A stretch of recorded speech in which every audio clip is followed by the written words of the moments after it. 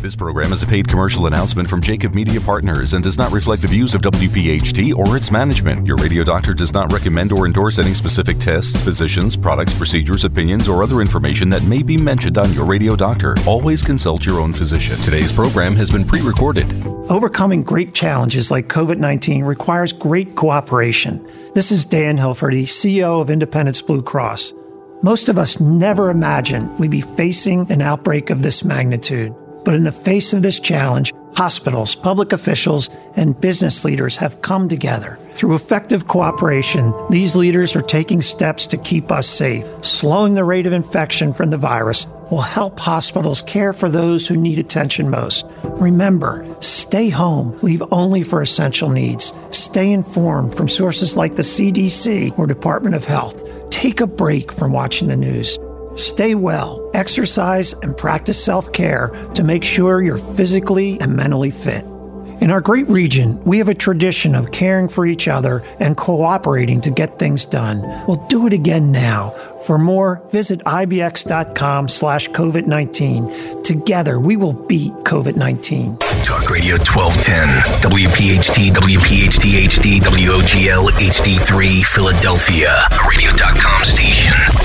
From the Malamut and Associates Law Studios, it's time for the Delaware Valley's first radio doctor, on call every Sunday morning at 10. This is Your Radio Doctor with Dr. Marianne Ritchie, presented exclusively by Independence Blue Cross. That is a very, very robust, vigorous achoo sneeze. That's what that is. And that's not what we're talking about.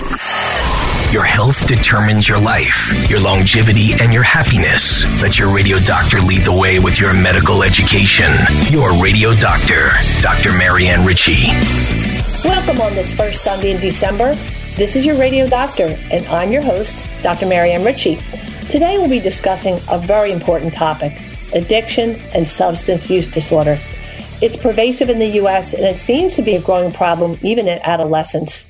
It can be mild, moderate, or severe, and we describe excess use of alcohol, cigarette smoking, vaping, misuse of prescription drugs, non-medical use of marijuana, illicit drugs, and the list goes on. Dr. Denny Carisse is a clinical psychologist and an adjunct assistant professor at the University of Pennsylvania. She's written extensively, published over 100 articles, books, chapters, and made significant advances in the quality of treatment for substance use disorder. Currently, the Chief Scientific Officer for Recovery Centers of America. Since about March of 2016, Recovery Centers of America, or RCA, has dedicated their efforts to creating neighborhood-based treatment and recovery campuses that include detoxification, residential, partial hospital, intensive and traditional outpatient and family services, all on one campus. 6 campuses in Devon, Pennsylvania, Mays Landing, 2 in Massachusetts, 2 in Maryland. Their goal is to get 1 million Americans into meaningful recovery. Dr. Carisse has held similar positions at other large health groups, including CRC, where over 42,000 were treated in 140 programs in 33 states. The Phoenix House has 100 programs in 10 states. She was also formerly the director of the Treatment Systems Section at the Treatment Research Institute with funding from the NIH. Her work spans internationally, countries like Nigeria, Mexico, Thailand, Brazil, China, and more, helping national systems integrate scientifically validated tools into clinical treatment. Dr. Carisse also has acted as a consultant in Hollywood, the Scorsese film Wolf of Wall Street, and other films and screenplays where she helps actors accurately depict drug abuse, treatment, and recovery. And you've seen her segments on Nightline, MSNBC, Fox News, major networks, even Access Hollywood. And in newsprint, she's been quoted U.S. News and World Report, Fox News, Wall Street Journal, and others. Over 200 lectures, including internationally, and she's a frequent blogger for the Huffington Post on recovery, treatment, and emerging drug trends. Welcome, Dr. Denny Carisse. It's wonderful to have you. Thank you so much, Marianne. It's great to be here. You are quite the ambassador and saving thousands and probably hundreds of thousands of lives, the people that hear your message. And although you've been around the world and now here at the Carnegie Hall of radio shows, you're a radio doctor, even though my audience is a little smaller, we both know that this conversation, even if it saves one life, it's a wonderful thing. So, Denny, if you would, you have such great experience to share. We're hearing more and more about addiction and substance use disorder, even accidental deaths, especially in young people. Can you tell us a little bit more about the current prevalence in the U.S.? Sure. There are approximately 23 million people in the country right now meet criteria for substance use disorder of some kind, whether it's alcohol or drugs, whether it's mild, moderate, severe. And in addition to that 23 million, 66 million people in the U.S. use drugs or alcohol in a problematic way. So it's a very pervasive problem in the country right now.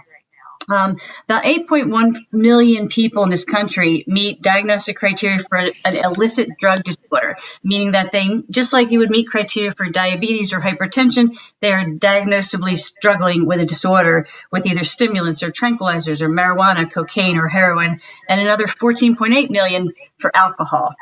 So that's a very large percentage of the population, and it's a significant problem, as we all know from seeing the opioid problem explode in the past 5, 8, 10 years, and the amphetamine problem that is really now on the horizon, really looming very large. And so you're right, Denny. I'm saying you're right. Of course, you're our expert, but you think of all the people. I'm a GI doctor, so I see people who have problem with alcohol use, and they might fit the category of having a substance use disorder, but they probably use and drink more than they should, which leads to physical disorders we'll talk about later.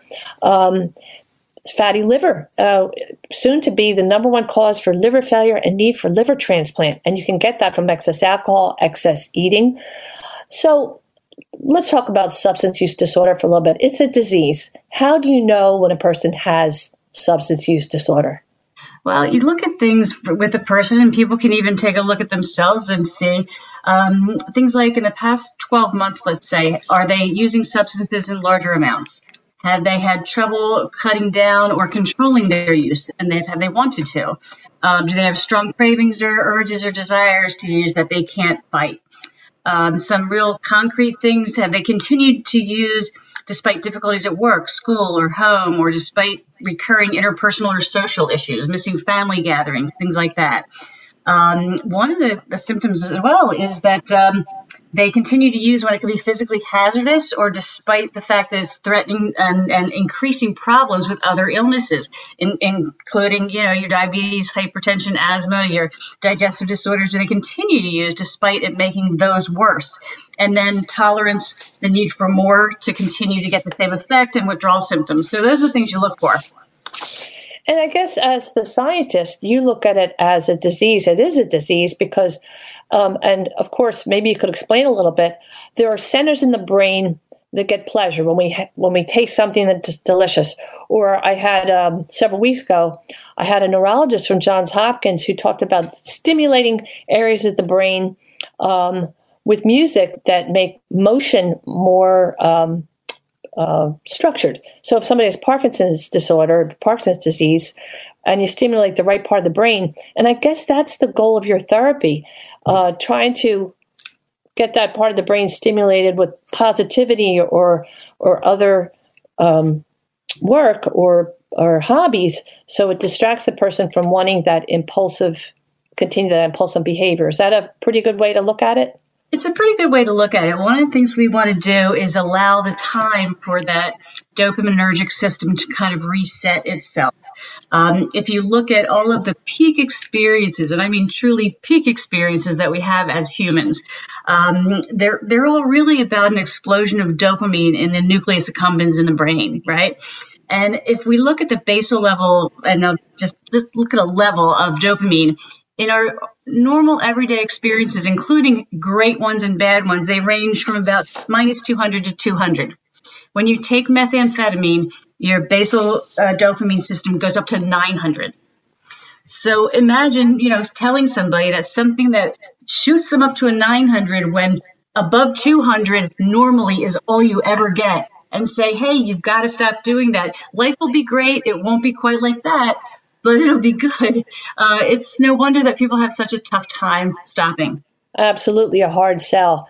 And especially with young people who, we all think we're invincible and we're going to last forever and everybody else is doing it, or so you think. And we find barriers to changing behavior when that comes along. We're here with Dr. Denny Carisse. Let's take a little break and we'll be right back. Thanks for listening to Your Radio Doctor with Dr. Marianne Ritchie, exclusively presented by Independence Blue Cross.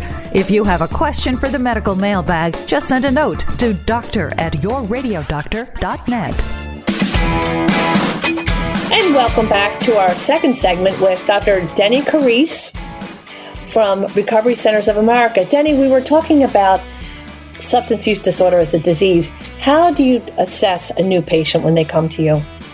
Well, you've got to assess them across the board in terms of the many different symptoms that they could be having. So for some people, substance use disorders, their drug and alcohol problems affect them more physically or more mentally or more with their job or their finances. So you want to make sure that somebody is assessed and has meetings and discussions with a medical doctor so that they can be assessed physically, a nurse as well for different systems, as well as a trained substance use disorder counselor or therapist that will look at some more of the biopsychosocial, like the family relationships, the job issues. But you want to make sure you look at medical, employment, drug, alcohol, family, legal, psychiatric problems across the board. And that's the one I left out. You want to make sure that they have a psychiatric assessment, because about 60% of people coming into treatment for substance use disorder have a co-occurring mental health disorder. I'm sure.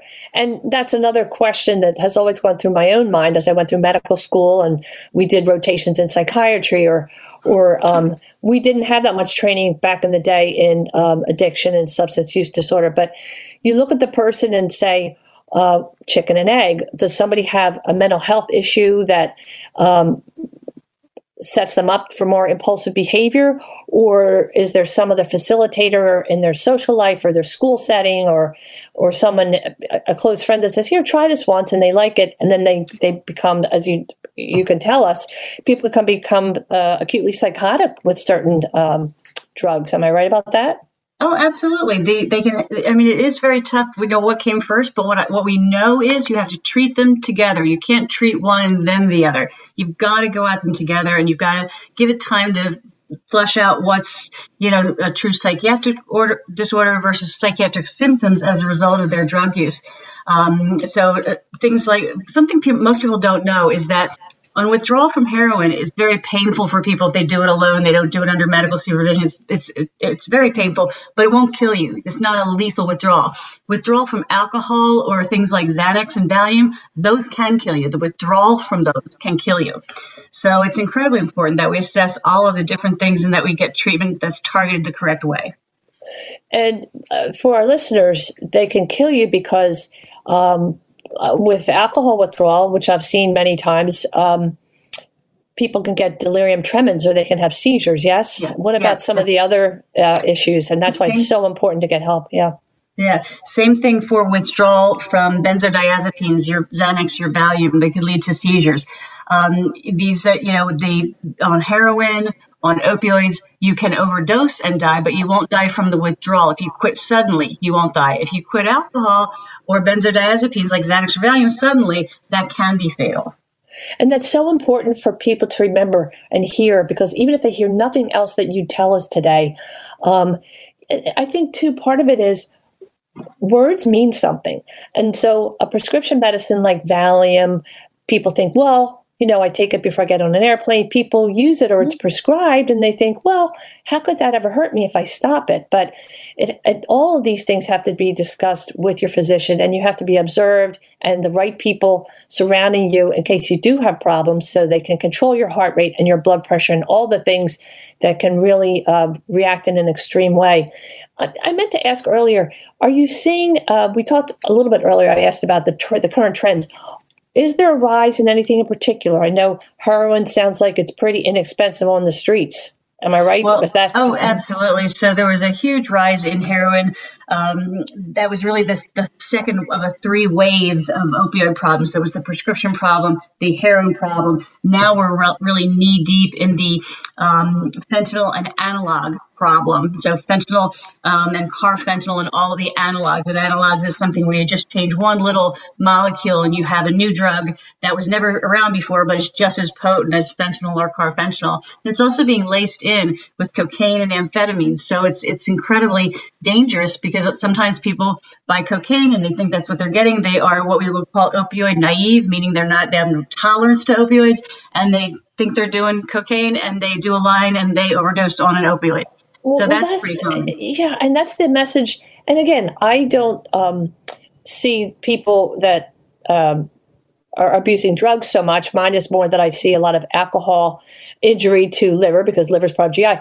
But I say to young people when I lecture to communities, I'll say, do you really think that guy in the corner who's selling you those pills cares about you getting your homework done or really cares about your interest? Probably not. So if they put a little something extra in their product, because you'll think, oh, I like his better than the other guy down the street, they don't really stop and think it could kill you your first go round. Just first time is not always safe. Am I right about that? I mean, I remember hearing back in the 80s and 90s that they would lace heavier meds or heavier drugs into marijuana. Even people think marijuana is so innocent. Not so, right? Yeah. Well, you're absolutely right, but it's even worse than that. On occasion, when a dealer of some sophistication puts a new drug out, they'll actually heavily lace it with a drug that will lead to overdose and death. And I know this will sound crazy to people who don't have the brain to hear this the same way. If you don't have an addictive kind of brain, this will sound crazy to you, but the normal response, somebody using drugs or alcohol that has an addictive propensity, when they find out that somebody got such strong dope that they overdosed and died, their response is not, oh my God, I better not go near it. Their innate response is, oh my God, that must be great stuff. I'm going to try it. Mm. And so I guess, I remember watching National Geographic or a show like that one time, and they talked about a thrill-seeking gene. I thought, well, that must be what Evel Knievel has. There's some people, obviously we know with any disease, and this is a disease, your genetic makeup is part of the facilitation, part of the thing that makes some people more curious or a little less frightened. And you must see every story you see is unique, I'm sure. And so you tailor your treatment. That's the beautiful thing about a place like Recovery Centers of America and what fantastic work you've been doing. So now we have COVID, and there's not one person on the planet who is completely calm about that. It can't be. Whether you're worried about getting it yourself or your loved ones or losing your job, or even if everything's pretty status quo, you think, gee whiz, how long is this going to last? I've been lucky for these 6 months. Could I get it next month? Right? I mean, will things ever be the same? So that on top of the holidays, even no COVID, I'm sure that so many people that have SUD, if we could call it that, substance use disorder, the holidays are tough. They just are, because either they're not ready, they're not up to the task of trying to make everybody around them happy, or they're shy on money, or it's hard. So now what is the combination doing?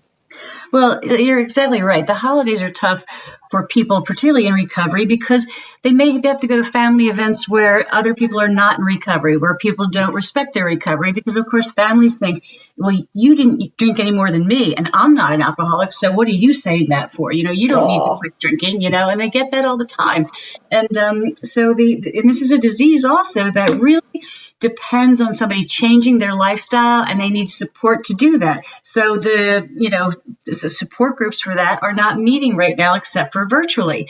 So when you add on, COVID with the stress and the holidays and the financial stress that people are seeing, and that social isolation, which is the antithesis of what people in recovery are about, it really hits this group of folks much more difficult. It's much more difficult for folks that are in recovery, particularly newly in recovery. And I think it takes such understanding for people to look at a person who has substance use disorder and say, as you said so beautifully when we chatted the other day, if somebody has diabetes, and even if they're really strict with their diet and their medications, their sugar is going to bounce around a little bit. If a person has a relapse, it doesn't mean that they haven't been trying hard. It means that all diseases, people get episodes of asthma, even right? Your blood pressure jumps up and down. It's not always in your control. Yeah. And we have to look at it that way. Remember that. So treatment. The treatment is a lifetime. Tell us about the treatment. Does it work? And just to go back to that for 1 second, I think the general public doesn't like the idea that addiction is a disease. And we know the genes it's on. We know the genetic components. It is a disease. It responds just like every other disease to treatment. I think the reason the general public doesn't like that is because they think that we're saying, when we say it's a disease, we're saying the person's not responsible for their behavior. It's not their fault they never showed up or they stole money or they whatever. We're not saying that. In fact, we'll say the opposite. Once you know you have a disease, whether it's substance use disorder or diabetes, it's your responsibility to get treatment and make the behavioral changes that you need to make.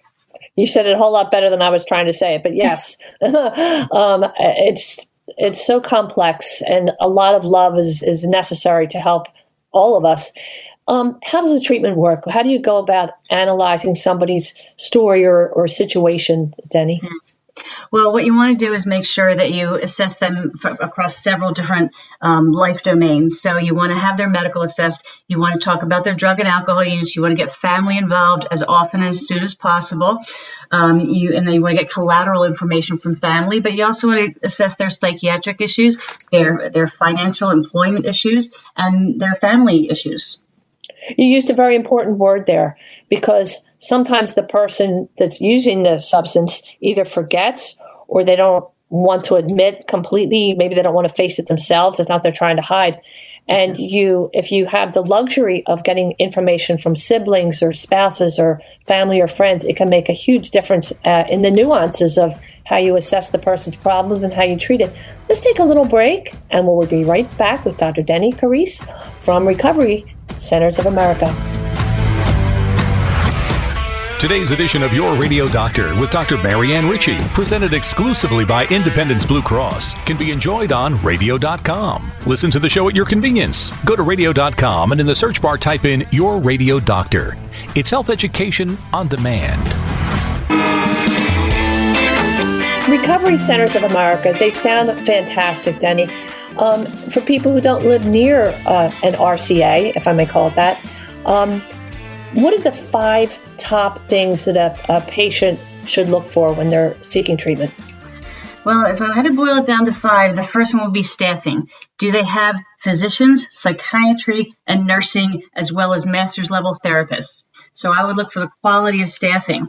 One of the top predictors of success is involvement of the family. So do they involve families, however that person defines family, their support system? Are they engaged and involved in treatment? Another one would be, are they accredited? It's a great sign if they are accredited, particularly by the Joint Commission or CARF accreditation, but Joint Commission is the stronger one. It means they've met certain criteria.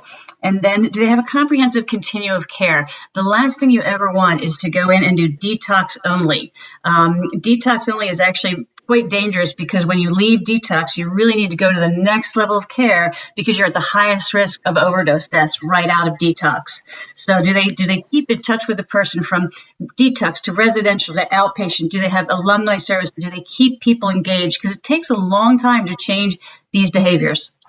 In the little reading that I did a lot of reading, but it would take really a long time to learn all the good things you have to share.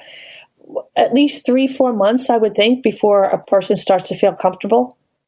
Well, it's interesting you say that. So some people feel comfortable, like some people are happy right away, and sometimes they crash a little bit, later. And some people take a long time to be comfortable and happy. But we know that if somebody sticks with it for about 90 days, their chances of staying in recovery or sober for a year get much higher. If they are in recovery for 5 years, their likelihood of having an active substance use disorder actually goes down to the same rate as the average person. That's so good to know. I guess comfortable wasn't the right word, but they feel like they're on a new path. And you mentioned before, and we're going through it as physicians and with physical ailments during COVID. Thank goodness, as much as I don't love techno talk and communicating via technology, thank goodness it was in place so we could have telehealth, and that has been a good way for you to keep in touch with patients who maybe have been at an RCA and they're at home, and that spectrum of care, that timeline, we still want to know where you are. We still want to know what you're thinking. We're here to help you. Tell us about that. Yeah, that's incredibly important. So we're also very lucky because of our heavy medical background and presence in the sites, as well as the fact that we have a sister company that's a lab. So we have had no closure at all in our residential sites. They're large enough to have isolation wings and to be able to do COVID tests on everybody and test staff and move that people into regular treatment in a day or two when we get the test back. So that's been great. But we have transitioned because it is better for outpatient. We've transitioned everything over to virtual care. We call it telehealth or virtual care. And, I have to say this whole field has really pivoted to be able to do that very, very quickly. And we're not typically a field that pivots quickly. So the importance of that can't be underestimated. On the support side, too, there's 66,000 AA groups in the U.S., just AA, that all closed down. And there's 1.3 million members. And that group has gone way above and beyond in terms of transitioning over to virtual care. All of the recovery groups, whether it's AA, NA, Smart Recovery, Cocaine Anonymous, Families Anonymous, they all have online meetings now that are very quickly accessible, as does RCA. I've been doing Facebook Live every day at 10 a.m., doing recovery readings since March, Monday through Friday at 10 a.m. And the great group gets together every morning on Facebook Live, and we have STEP meetings and regular meetings. And so people have really pivoted to provide treatment as well as support in a virtual way. Well, you read my mind, because the other day I was watching you do a reading. It was magnificent. And you called out people by name and said, "Hi, so-and-so, and I'm glad you're here today," and that sort of thing. And for somebody who's hurting, or somebody who's struggling, or somebody who's trying so hard to get back on a straight path, that must mean the world to them. And it makes you feel great. And it was just fantastic what I heard you say and the way you interacted with people. It made my day better. You made me happy. If you were to talk about the holidays again, and as we said, they're difficult even for people that don't have substance use. They may have lost somebody this year, or they're just sad because they think of people that are gone from their lives. And add the pandemic. What are some tips for getting through the holiday season? Yes. Substance free. Mm-hmm. Yeah. So one is take care of yourself, eat well, sleep well, stay active. The holidays really increase your, the propensity towards eating poorly and sleeping poorly. So try and take better care of yourself. Believe it or not, if you make a daily routine and you stick to it, some kind of routine, whether that 10 a.m. Facebook Live, has helped me too, So sticking with a routine actually helps quite a bit. Have your support system. If you can only meet virtually, great. The reality is socially distancing is not what we should be doing. It's physically distancing. We really can't afford to socially distance. We just have to, our social has to be virtual, but we still have to have that connection. Being connected is incredibly important to people. And the other one is just know what your triggers are. What are the things that make you want to use drugs or drink alcohol or overeat or whatever, and kind of watch out for them and know what you're going to do when they come up. For some people, depression is a trigger. For other people, seeing others drink is a trigger. For other people, being alone is a trigger. So just know what the things are that really trigger you and prepare for them. What would you say is the most common substance use or addiction, in lay people's words, that you're seeing these days? It is what it has always been, and people don't realize this: alcohol. Mm-hmm. 13,000 people in the country try alcohol for the first time every day. I believe it. And I ask you that because when my children were in high school, some of the schools in Philadelphia talked about starting to do random drug testing. And we were at a parents' meeting, and I said, okay, I think that's a great idea. I mean, I'm sitting there to myself. Again, I don't have to be a GI doctor to say, gee whiz, the most accessible drug out there isn't being discussed here. Alcohol. Yeah. And, every commercial, if you buy this type of beer, you'll get the girl in the bikini, or everything's made to look so attractive about alcohol. And it is fun. Some of the commercials say drink responsibly. That's a good idea. But, people pregame and then they go out to dinner or the football game or whatever it is. And then they go out for another drink. And so kids today think, well, as long as I have only a maximum of 1 drink per hour and I'm ate for 8 hours, I'm good for 8 drinks. And I think, tell me if you agree, that some of the reasoning is, well, it's not drugs. It's just beer. It's just a brewski. No. Yeah. I mean, that is the reason. But you know what? U.S. sales of alcohol went up 55% in March compared to March of last year. In March, this wasn't even a very big problem until mid to late March.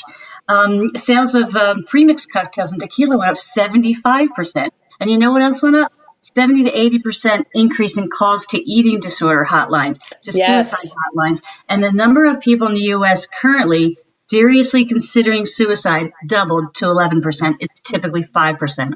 Yeah. And I'm so glad you brought that up, because I had read an article recently that talked about the increase in wine sales. Well, no surprise. It's almost kind of interesting. When the lockdown first came around, I thought, well, this is kind of good in that I don't have to commute. So I'll save all this time and I'll get all this work done. Well, we're all spending so much more time. Everything's harder to do, communicating and all.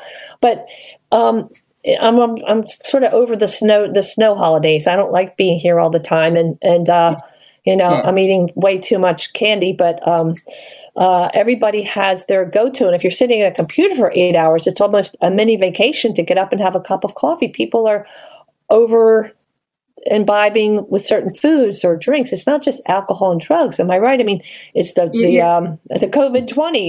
The COVID-20. Right? You're absolutely right. And what I tell everybody from patients to colleagues to friends is this: if you have a kind of a weak point or a bent or a personality trait, if you're a little suspicious sometimes, if you're a little depressed sometimes, if you have trouble with eating sometimes, if you have trouble with drinking sometimes, this COVID is now a long-term chronic stress. Just multiply that little quirk that you had by 50, because that's what's happening. Everybody's just so stressed because of the chronicity of this that they are drinking more. It's interesting. In Pennsylvania, traffic went down like 34% and drunk driving arrests did not go down. Makes sense. And that's because so many people are drinking and driving. I want to revisit a few things you said on your Facebook reading the other day. Yeah. If you think you can't, you can't. Whether it's food or pills or people, you're not powerless. You can control how you respond. And that's where you say it's a disease, but there's some personal responsibility. But gosh, people with substance use disorder need help. They need help from family and friends. And during recovery, we trust each other. We trust others. We share what we're thinking. We share our inner secrets. But in addiction, we guard because we're threatened. Our use of whatever the substance is threatened. And just the things you said were so logical and really beautiful. And that when you talk to your listeners, or I guess patients, you even turned to them and said, hey, you made my day better. You helped me save my life today. And I congratulate you. You speak beautifully and you are really incredible. Let's take a little break and we'll come back for our final segment.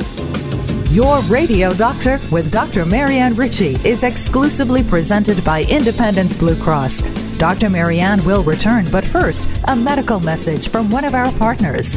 And we're back for our final segment. This has been absolutely stellar with Dr. Denny Carisse from Recovery Centers of America, where she is the Chief Scientific Officer. Denny, tell us in our final few minutes here, being in recovery and how it lays the groundwork for other challenges that patients will meet in life. And then final few words about where people could call or contact the RCA. Sure. So the great thing about being in recovery is it really gives you a framework to live. It's not just about putting down a drink or a drug. It's about living with dignity, integrity, and by getting support from others. We are stronger for this. And people in recovery are some of the strongest, most dedicated people I know. So, and the important thing is to know we've got this, you've got this, you can get help. So if you're in recovery and you're struggling, or if you've increased your drug or alcohol use and you're worried, first thing would be give yourself a break. We're all struggling with this crazy time in life. Talk to other people in recovery, attend virtual meetings, get some help to support you. If you're in recovery and struggling, you don't have to go back inpatient, maybe some outpatient help virtually even, and keep in touch with others who are in recovery. And just know this, the ability to reach out for help when you're struggling shows your commitment and a strength. It is not a weakness. So please reach out if you need help. You can call our hotline at 1-800-RECOVERY, just 1-800-RECOVERY, or online at website is also 1-800-RECOVERY.com. 1-800-recovery.com, or the phone number again is 1-800-RECOVERY. Yep.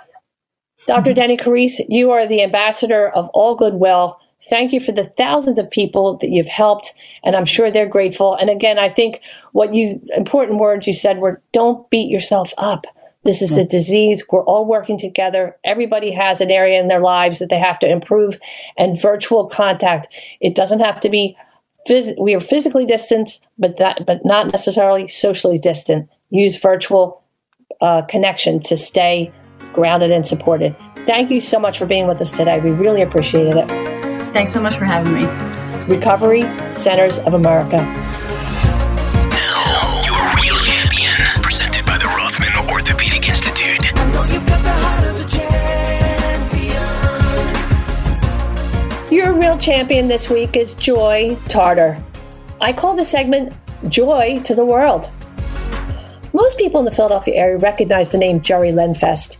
He was a lawyer, media executive, and philanthropist who gave millions of dollars to colleges, hospitals, and many Philadelphia institutions.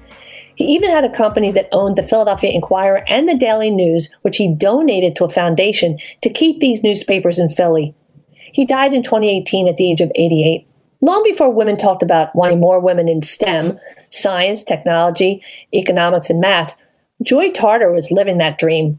She's a certified public accountant and for 20 years served as the chief financial officer for the Lenfest Group, one of the wealthiest men in the country. Imagine balancing those checkbooks. Well, Joy loved her work, and one of her responsibilities was serving on the board of a very special high school in Philadelphia.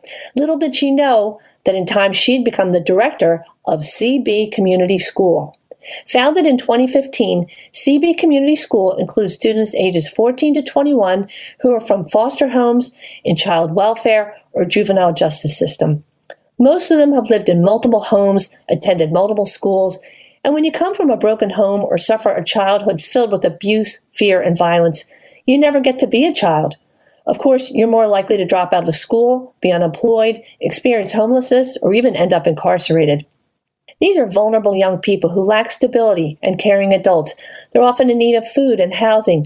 They need someone to offer a loving, consistent community. The CB Community School is that place. They learn, heal, and grow into caring, confident citizens with skills to contribute to society. Aside from academics, there's a full-time social worker, grief counseling, a medical clinic, and social and emotional learning team to help these students who've had trauma feel peaceful and become ready to learn. So what does CB stand for? Competency-based. When you come to this school, you never fail. They meet you where you are personally, not the grade or the age on the transcript. So if a student doesn't achieve a benchmark, they don't fail, they just try again. There's no penalty for life happening, for having a baby. It's a healing-centered academic program. This is the only high school in the nation for young people in the child welfare system. Each student walks in and gets a shirt that says, I matter, because everybody's been through something, so these students understand each other.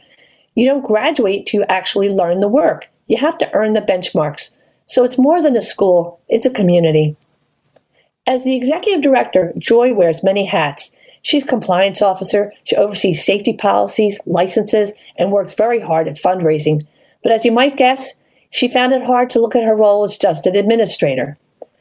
What led me to talk about Joy is that she's truly invested in the well-being of these young people.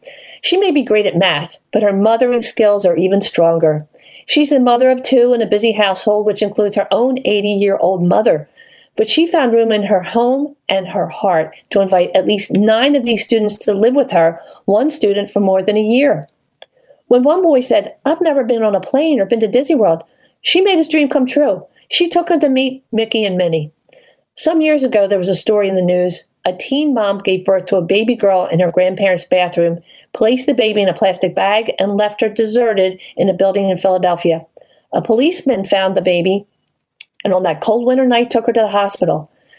That girl lived in various homes, even suffered abuse, but worked hard. After living with joy and graduating from CB school, she was accepted to Cabrini College. Along with heading this remarkable school and having her own family, imagine the time and energy it took to have different people move into your home.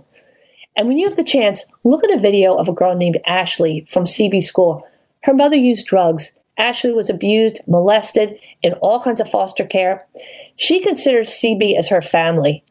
Due to their love and support, she's the first in her own family to attend college, and her goal is to help others. I was truly moved by the power of Ashley's rebirth. Then I listened to Joy talk quietly about her work, and it reminded me that there are saints in our midst, and this is one who brings joy to the world. In true champion style, she credits others as the real stars. Joy said Sarah Schwartz has been at the school much longer than I, and she started off as the school's social worker and has now become our rockstar communications and marketing director. We salute you, Joy Tarter. You're a real champion. Tune in during December when we learn about broken hips from Rothman Institute's Dr. Max Courtney, and the following week, star dietitian Emily Rubin will talk about safe eating and drinking tips during the holidays. Listen to all of our shows again on yourradiodoctor.net, and I'm hoping Sid Mark plays my favorite Frank Sinatra song all month, I'll Be Home for Christmas. Listen again tonight at 6 p.m. on WPHT, Women to Watch. Have a great week, and remember, your health is your wealth. Thanks for listening to Your Radio Doctor, Dr. Marianne Ritchie, a Jacob Media production. If you're interested in learning more about the power of the radio hour, contact Joe Kraus at 267-261-3428. This program is a paid commercial announcement and in no way represents the views of WPHT or its management. Today's program has been pre-recorded.